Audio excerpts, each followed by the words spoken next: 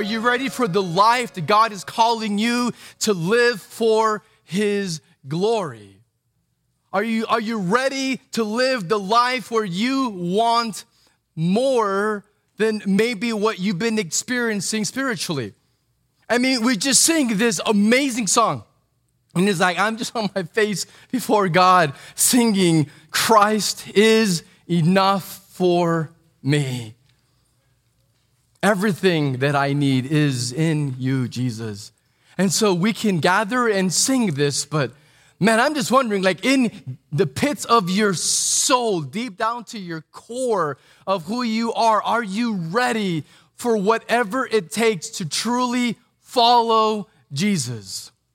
Because in case you weren't aware, Jesus didn't exactly make it easy. So if you haven't heard this before, out of Mark 8, beginning in verse 34, this is Jesus says, are you ready for this? If anyone would come after me, let him deny himself and take up his cross and follow me. You're thinking, oh no, I'm not ready for that. Like, actually, I don't know about this. Carry your own cross. He says, whoever would save his life will lose it. But whoever loses his life for my sake and for the gospel's will save it. For what does it profit a man to gain the whole world and forfeit his soul? For what can a man give in return for his soul? For whoever is ashamed of me and of my words in this adulterous and sinful generation, of him will the Son of Man also be ashamed when he comes in the glory of his Father and with his holy angels. So when I ask you, are you ready? Like, understand what I'm asking you. Because it's not even really me asking you. It is the resurrected Savior, Redeemer, and King of glory who was saying, if you want to sing that I am enough for you and that you have decided to follow me and there's no turning back, count the cost. Be aware of what it is you are saying. But the question for us this morning is following Jesus worth it?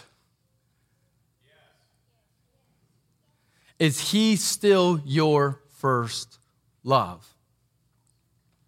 Even if it's hard, is he still worth it? Is following Jesus, having him worth it, even if it means giving up financial security? Even if it means giving up comfort? Even if it means giving up that thing, and you know what it is that you keep turning to for comfort, that you keep turning to when you're down, that pick-me-up that you keep turning to. Is Jesus still worth it if he says, give that up for me? Is he still worth it? What if it means getting sick? What if it means getting your hands dirty? Or getting beyond your hands? What if it means getting your soul dirty? Because let me tell you something. Jesus got dirty. He touched the lepers. He did so because he loved them, and he got dirty, and he took our sin. And so we're called to love people the way Jesus did, which means if you do that, heads up, you're going to get dirty because people are messy. And so if you want to live a clean, sanitized existence, then don't follow Jesus because that's not the call. You see, I don't know exactly what God is calling you in your life to do or what your life is going to look like. But here's what I can tell you is, and I can tell you this from God's word, is that, man, what it's supposed to look like is an epic journey, an epic adventure. And I think like the American church has like made it boring. And people in churches across this country are coming and sitting and listening, and they're just bored. Man, I pray that you're not bored. And if you are, come talk to me, because I can tell you, you won't stay bored. Because I can get you involved in the lives of other people, and you can be in discipleship, and then, oh man, then you're gonna see, then you get into nitty gritty, into the real, into the dirty, into the transformation, into the beautiful. And the thing is, you see, this thing called following Jesus is not like a West Texas road that is so flat you can see for like 100 miles. It's not like that. It's more like being on a mountainous journey where there are sharp cliffs and winding roads. And this epic adventure where there are fierce enemies that want to come destroy you. And so I feel like we have sanitized following Jesus to be kind of like a casual stroll in the zoo, where you're walking and it's perfectly manicured and you can go put your quarter and turn the crank and get the little pellets and throw it to the ducks. And then you can go see these wild, ferocious animals that are basically tamed. And they're at such a far distance with the chasm between you that you can see the sleeping lion from a safe distance. And you think, oh, I'm in the wild. No, you're not. You're in a zoo. There's no danger of being eaten up at the zoo. No danger. You can see the wild, but you are perfectly safe. On the way out, I get an ice cream and call it a day. It's like, yay, what an adventure. Following Jesus is like being in the wild. Not a zoo, where there's real, savage, wild animals and fierce enemies that you can't see hiding in the bush, and they can, and if you are not paying attention, they will eat you up. It is not safe. Following Jesus is not safe. He never said it would be safe. He said it was the opposite. And yet somehow we have forgotten these such basic biblical truths, and we have created a brand of Christianity that says you can be safe and healthy and comfortable and just give your tithe dollars and sit and just watch the smoke in the show and just be entertained. And that is not what it means to follow Jesus. So when I ask you, are you ready? What I'm talking about is for real following Jesus, where there's a real enemy and real risk and real danger. But there's also eternal purpose and lasting pleasure and an indescribable, glorious prize. And his name is Jesus. He is the prize, and he is worth it. So as we're continuing in this series in Revelation, we're in chapter 2, looking at the church in Smyrna. And this is a personal message from resurrected, fully glorified Jesus for his church. And he's essentially asking them, church, are you ready? Because it's coming. And it's a message that I believe Renewal Church needs because it's in the Bible, and so we need it. But it's so relevant to where we're at. A young church just over a year in where we are seeing God at work. We must heed the message from Jesus to the church in Smyrna and by extension to all churches of all time, including this one right here in this time, in this place. So what we've seen in the Revelation chapter 1, Jesus is described as just stunningly radiant, and he describes churches as lamps that are designed to light and to display glory, to light in the darkness and to reflect, to radiate the glory of Jesus. And so the prayer the hope in this Radiant series is that we will learn to become a vibrant church that radiates the glory of Jesus. And this is a message to the church of Smyrna. We'll pull it up here on the map. We saw this last week. John, who was the author, inspired by the Holy Spirit. Maybe we'll have a map. Maybe we will not have a map. But if we ever, there you go. So bottom left corner is Patmos. That is where the Apostle John was at the time. We talked about the context. We won't get into it because we're not out of time. But he was in Patmos. And last week we saw that the letter first went to Ephesus. And then going up, following the courier path, the mail route, you get next to Smyrna. And we'll follow these in sequence as revealed in the Bible. And so here we're looking at the church in Smyrna in modern-day Turkey. It was ancient. It was called Asia Minor. Now, as you can see, it's very close to the coast. It's not very far. So it also had a harbor. It was a profoundly wealthy city. It exists to this day. Actually, it's the only church, or the only city, rather, that exists in its exact location today as it did 2,000 years ago. So today it's called Izmir. And so it's a very large city in Turkey, has about 4 million people. But even in ancient days, many hundreds of years ago, it was a very large, beautiful, prominent city in ancient Asia Minor. It was a cultural center. And so when I say it was a cultural center, what I mean is that it had streets that were paved and very beautiful. So there was a lot of art and culture. So it was known for education. It was known for art. It had a school of medicine. We have a handful of med students here at Renewal Church. And so there was school of medicine, not Scott and White, but it was, the Smyrna. And so they had a medical school. There was a large library. And so culture, science, art, it was a cultural hub in the area.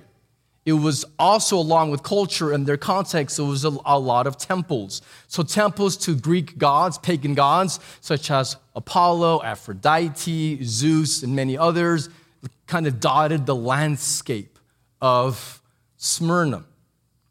And it was considered in the ancient world a very desirable place to live. So like I used to live in Odessa. That's not a desirable place to live.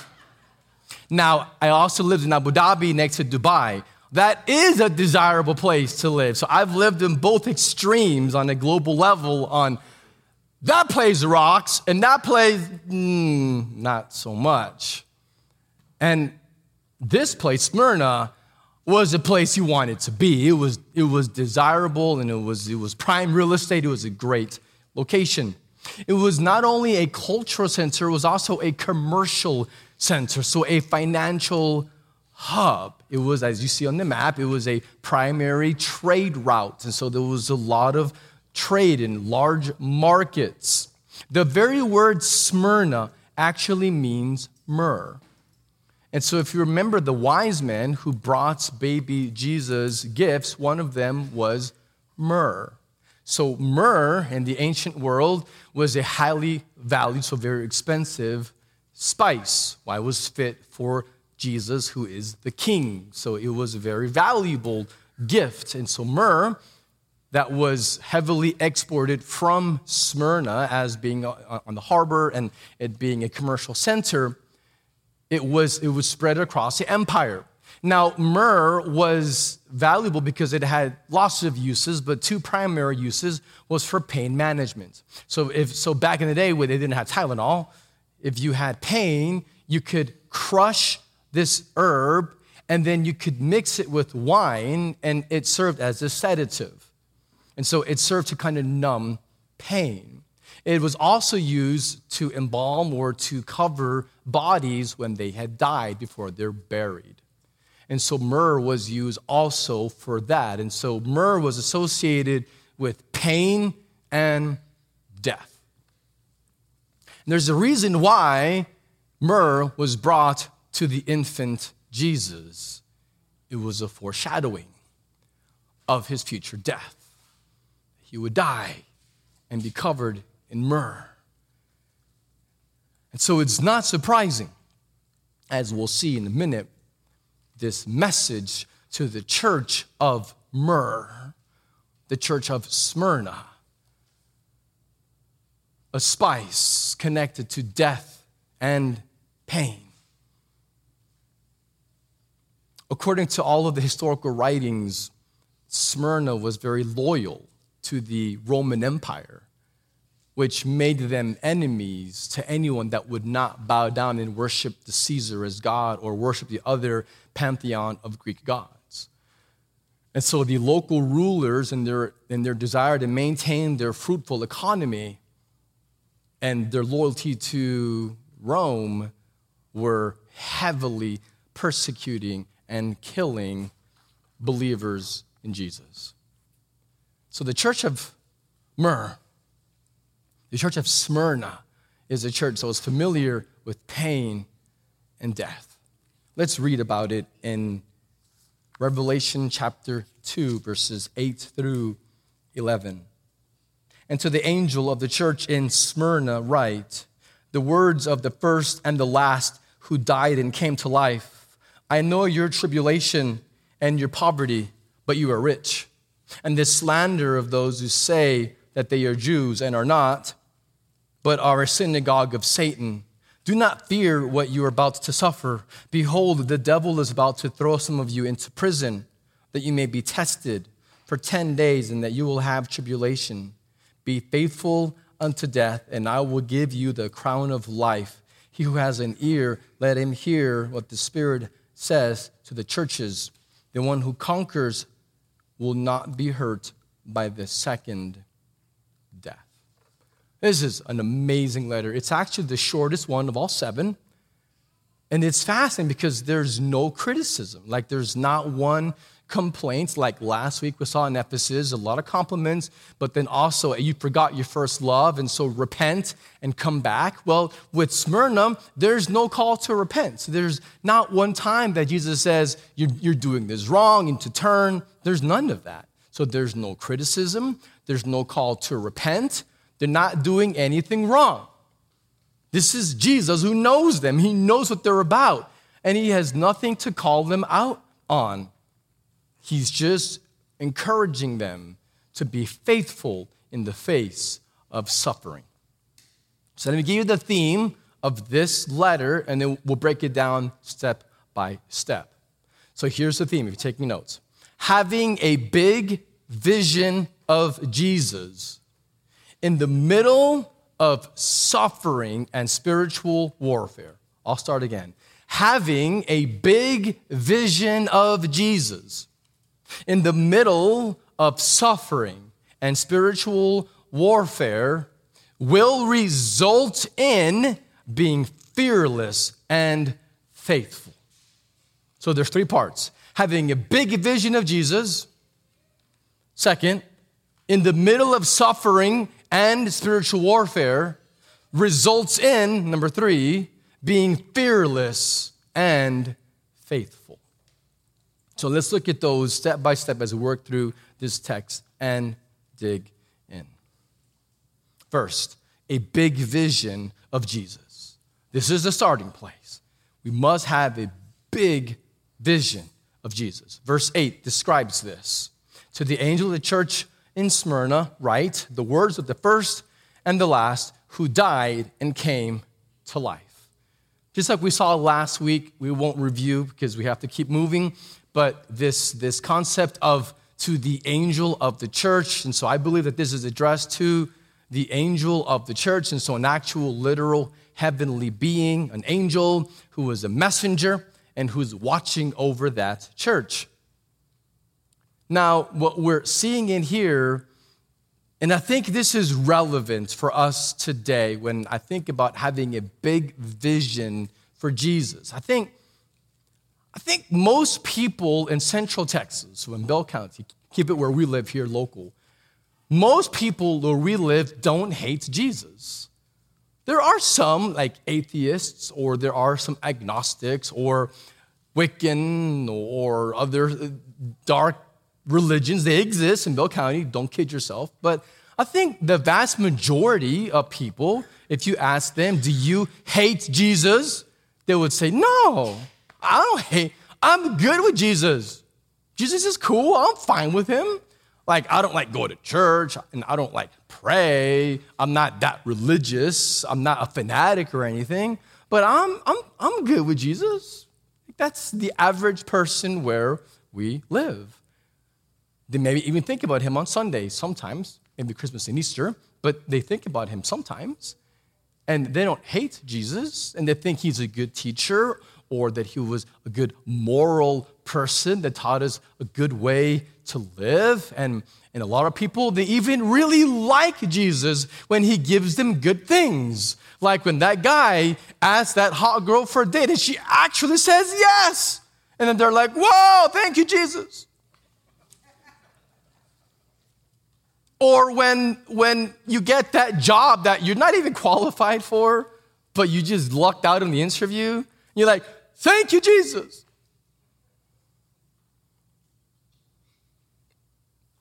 Or you name it. When your football team wins, thank you, Jesus. Not these days with the Cowboys, that there's a lot of prayers needed for them to win. But we'll see if they win again today. Just saying. We praise God. We thank Jesus. We're so happy about Jesus when things go our way, when we get what we want, when that thing that, and even if it's selfish, but if we get it, then we actually really like Jesus.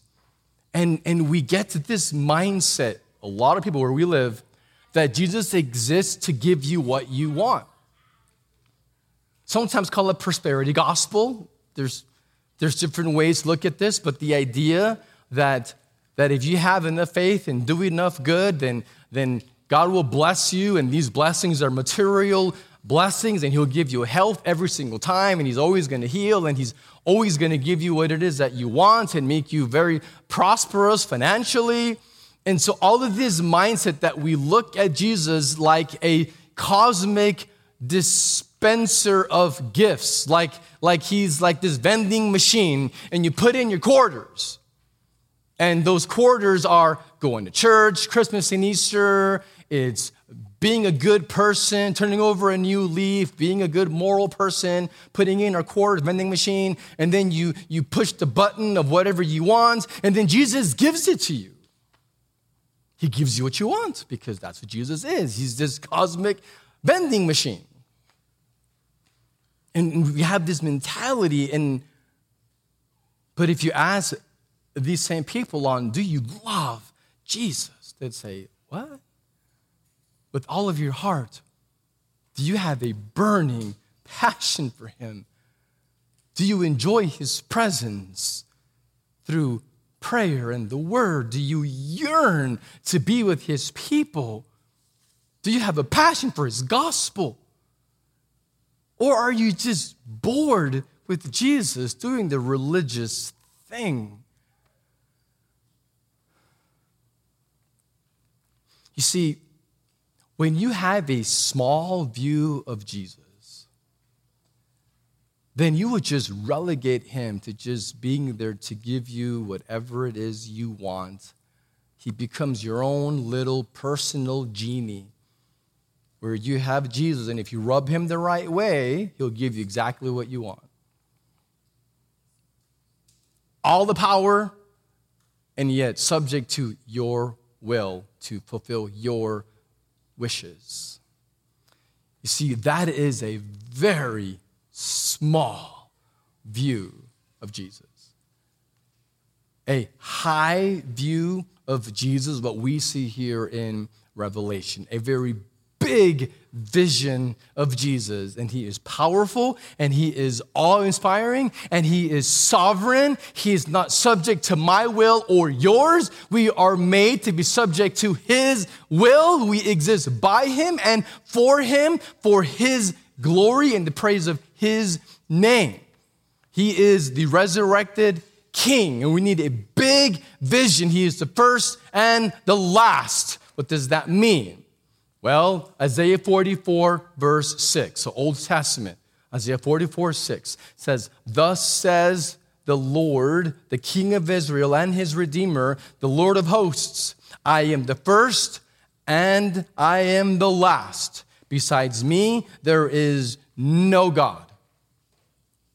And then Jesus says that he is the first and the last, the Alpha and the Omega. Alpha, first letter of the Greek alphabet. Omega, last letter, Greek alphabet, first and last.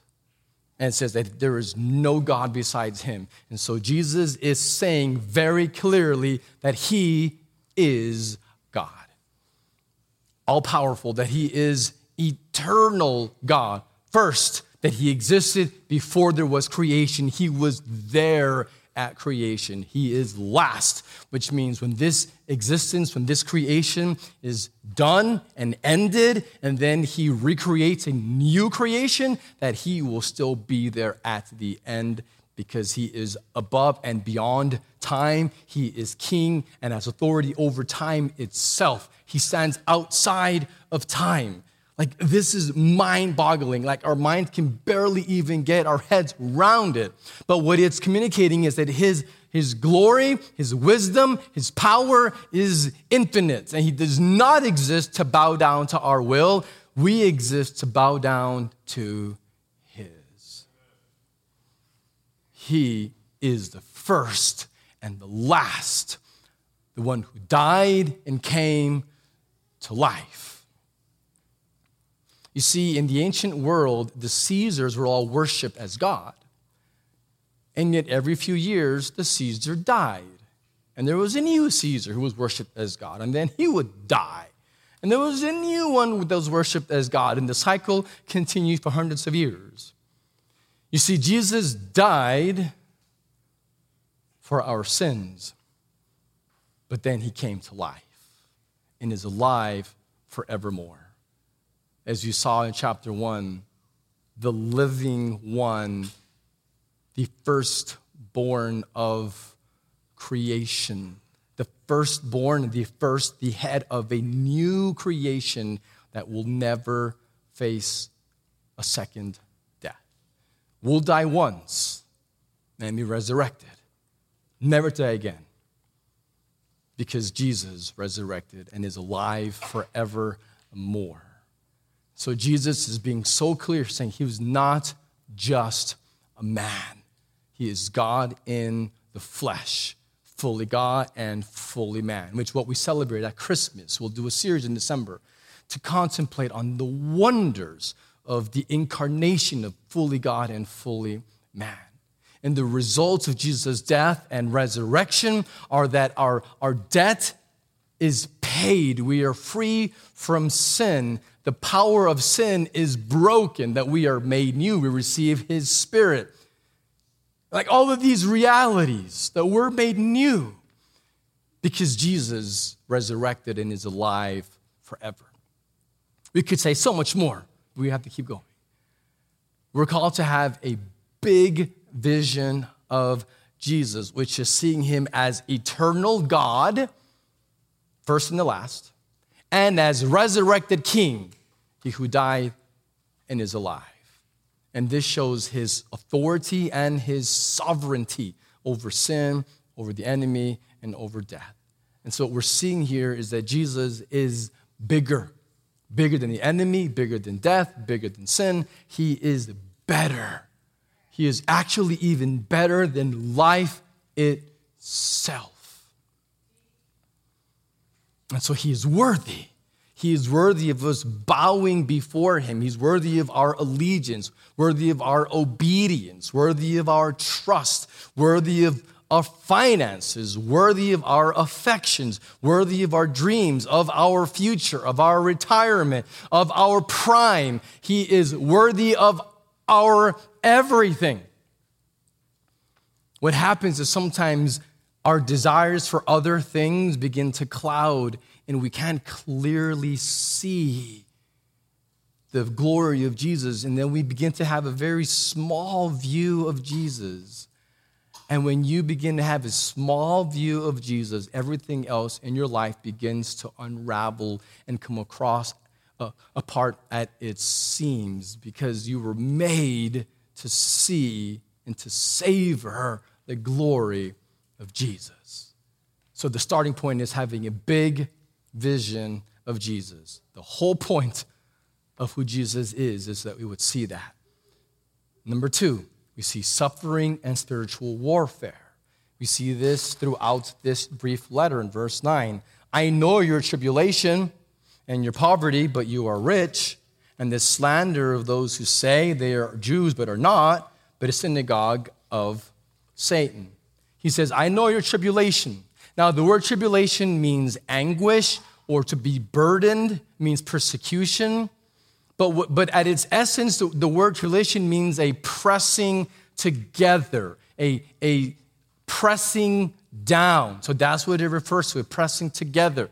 And so the word tribulation also described when you would have stones that were pressed down to squeeze the grapes to then create grape juice and ultimately to create wine. And so this is the imagery, that they are being pressed down. One of the Greek gods named Dionysus, those of you who follow Greek mythology have heard of him, he was the god of the grape harvest. And so the god of like wine and winemaking. He was the god of partying. So this god Dionysus was worshipped as the god who would bring them wine and bring them joy and pleasure. So this god of wine and winemaking. And so the process of making the wine was to have tribulation, to press down and to squish the grapes. The believers were being pressed down by Dionysus, afflicted, oppressed, crushed, destroyed, so that he could revel in the joy of the wine. Do you see this picture? Of you have Satan who is actually behind this. So this is demonic at its root. And all under this facade of this Greek god, believers were being seriously oppressed and pressed down. And he says, I know your poverty. Now, when it says poverty, don't think like American poverty, okay?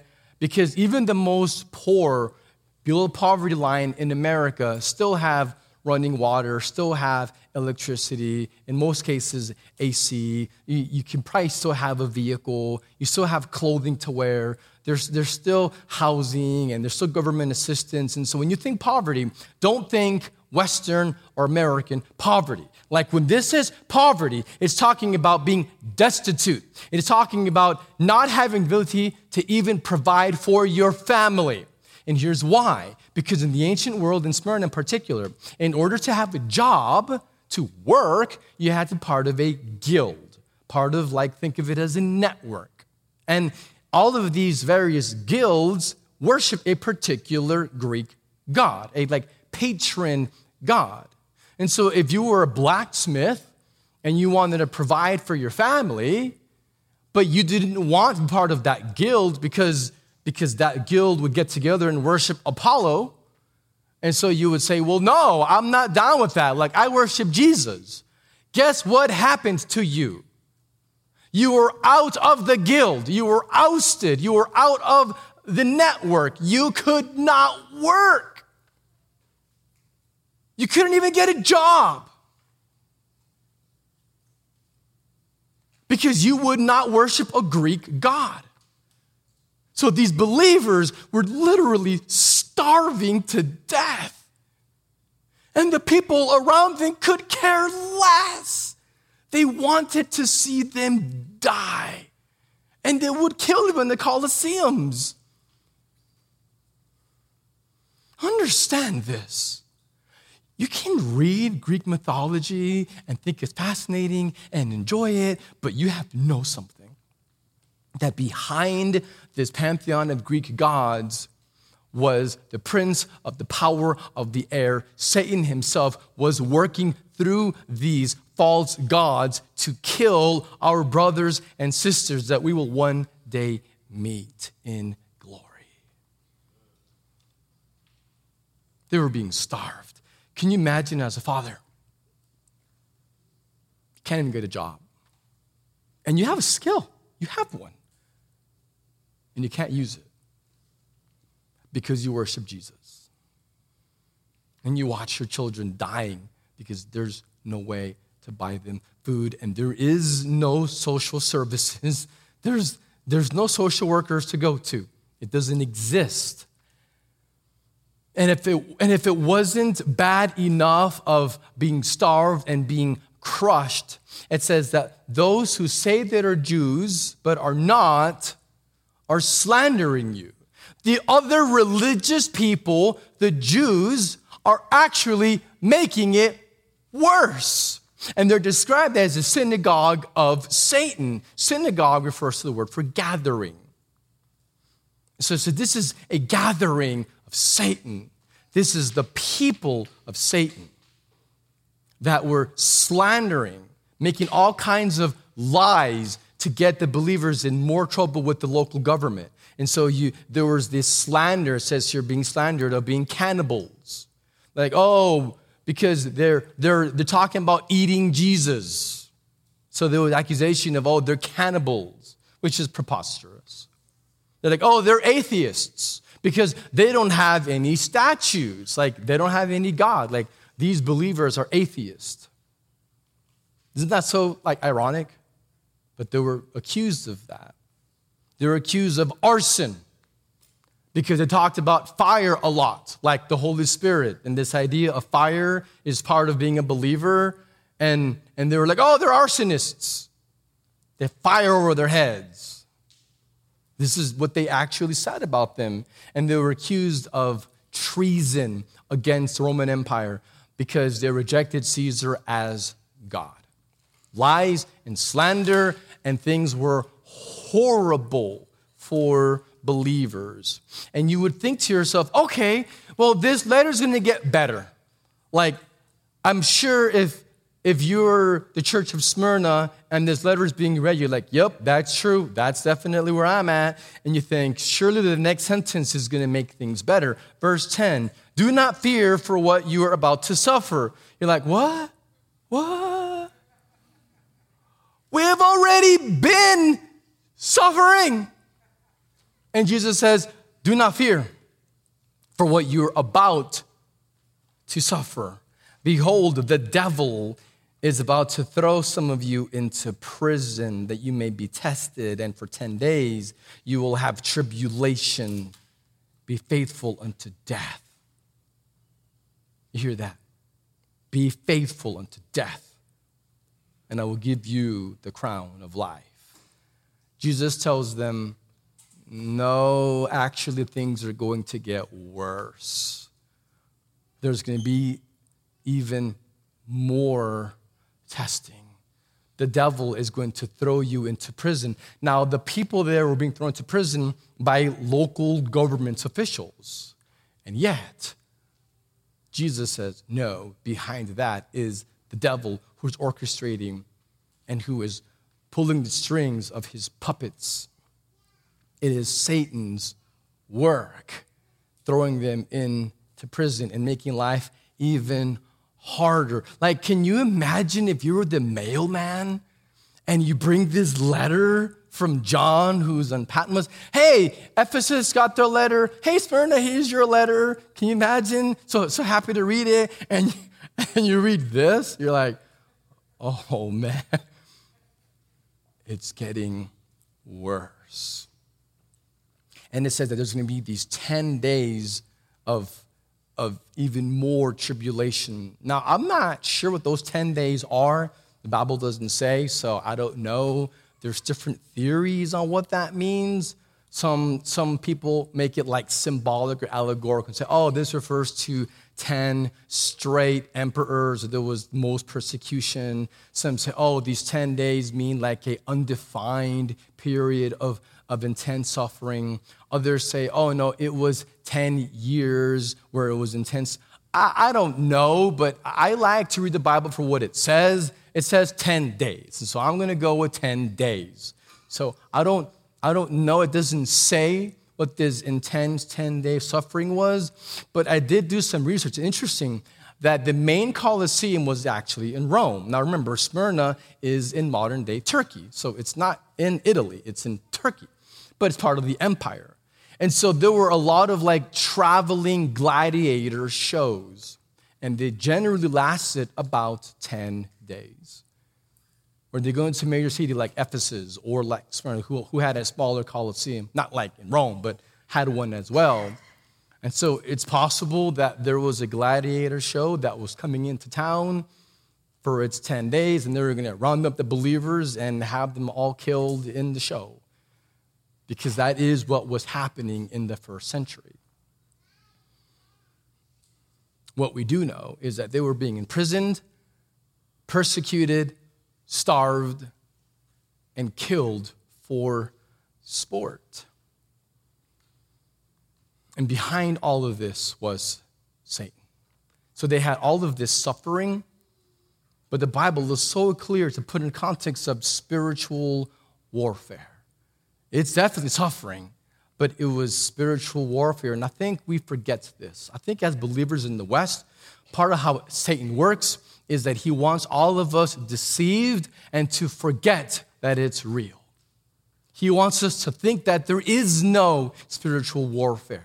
He wants us so blind and so deceived that on that day when you woke up and you were like just down and you like can't even hardly explain why you were down that night.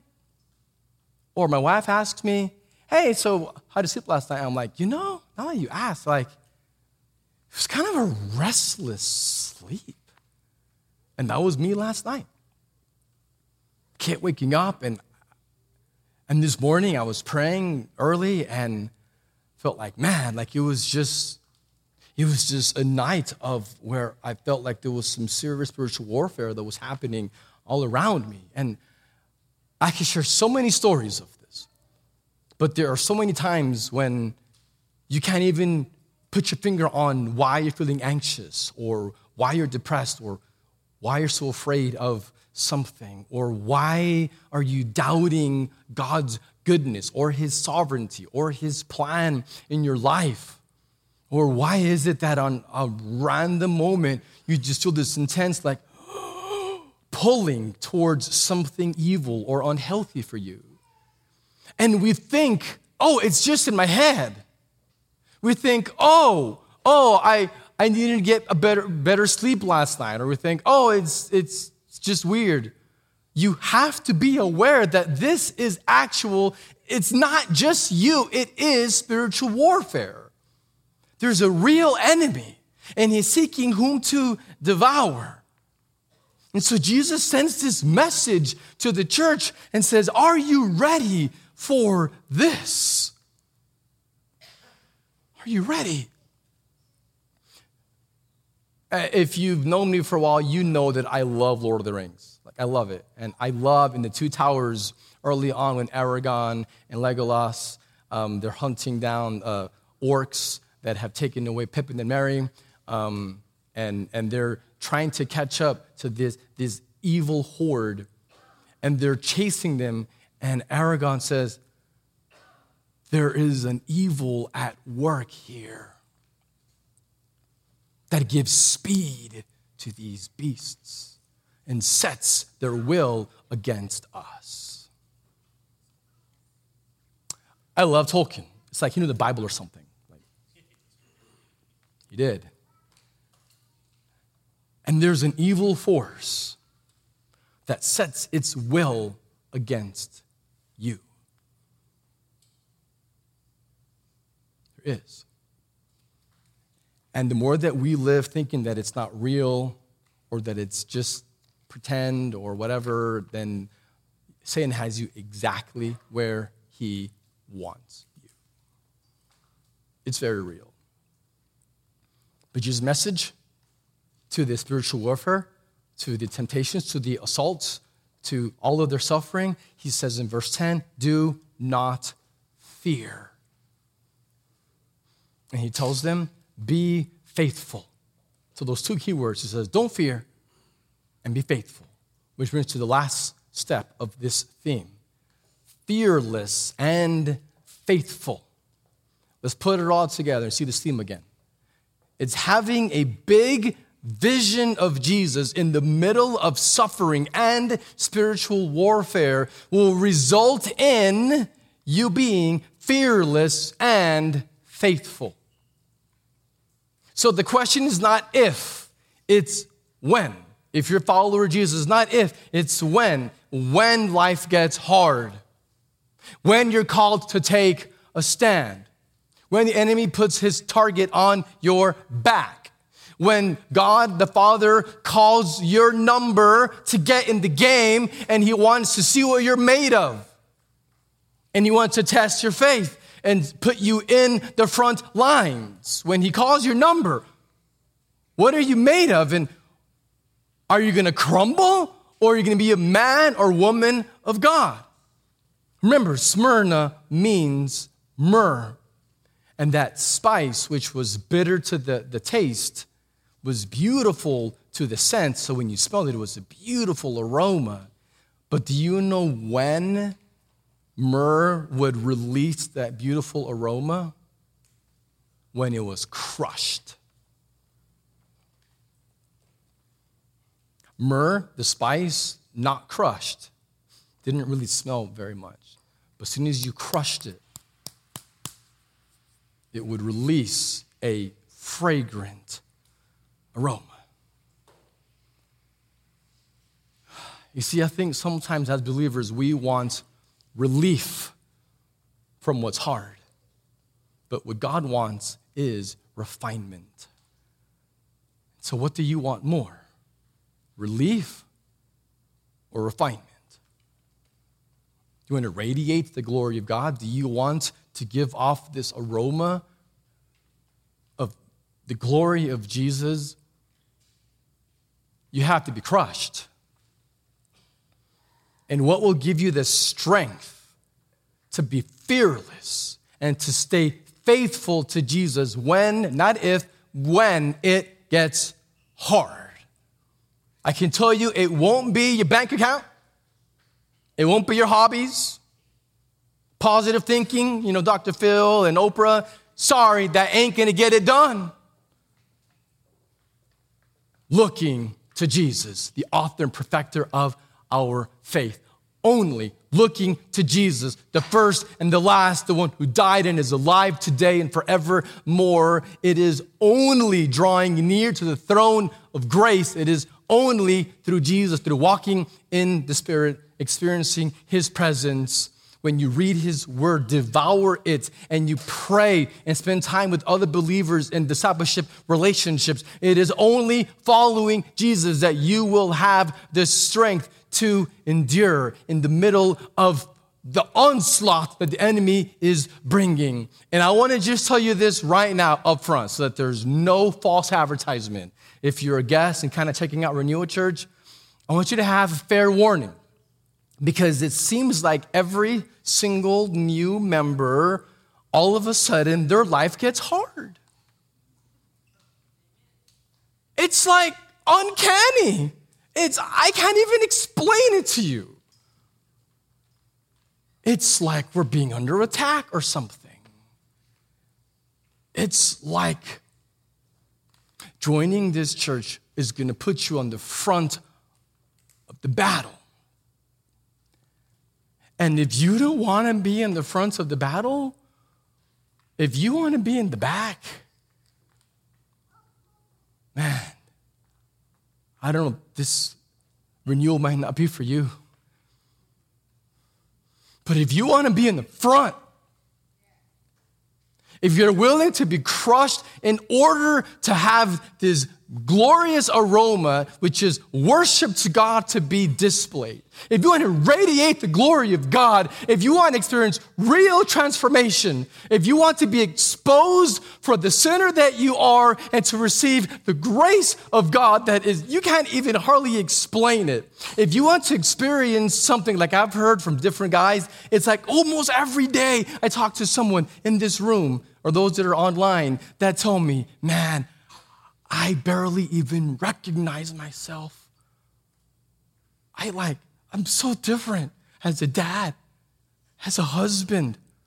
I tithe now. I have faith now. I'm on mission at work now. It's like, I want to be there at 7:30 to set up. What's happening to me? What is going on? It's like I'm not even myself anymore. And I'm like, welcome to life in Christ. Lived out in community. Yeah, there's a real enemy. And he's at work. But Jesus is bigger. He's better. He is sovereign. And so we will keep drawing near and keep spreading his renewal, keep praying for each other, keep loving each other well, because as Jesus says, I know your tribulation. I know what you're going through. I'm with you. I'm right there, son and daughter. I know what you're going through. It doesn't escape me. I will give you my grace. I will give you my strength. I will give you more of me to sustain you so that you can display my glory. He is so near the brokenhearted. And he offers spiritual blessings. In verse 9 it says, I know you're poor, but you're rich. You're rich in my blessings, in my presence, in my grace. You're rich in Christ. And I love how the verse ends. He says, be faithful unto death, and I will give you the crown of life, the victory crown, the prize, which really is Jesus himself. Jesus is the prize. Christ is enough. Verse 11 ends with saying, yes, you will die, but you'll be resurrected, and you will not die again. You will not be hurt by the second death. You will never see death alone. You will not see the lake of fire. You will experience the presence of God forever. Death is not the end. It's not the end. These light and temporary afflictions are preparing us for an eternal weight of glory. May we be a church that is fearless, that is faithful, and who is ready for whatever God has for us as we radiate his glory.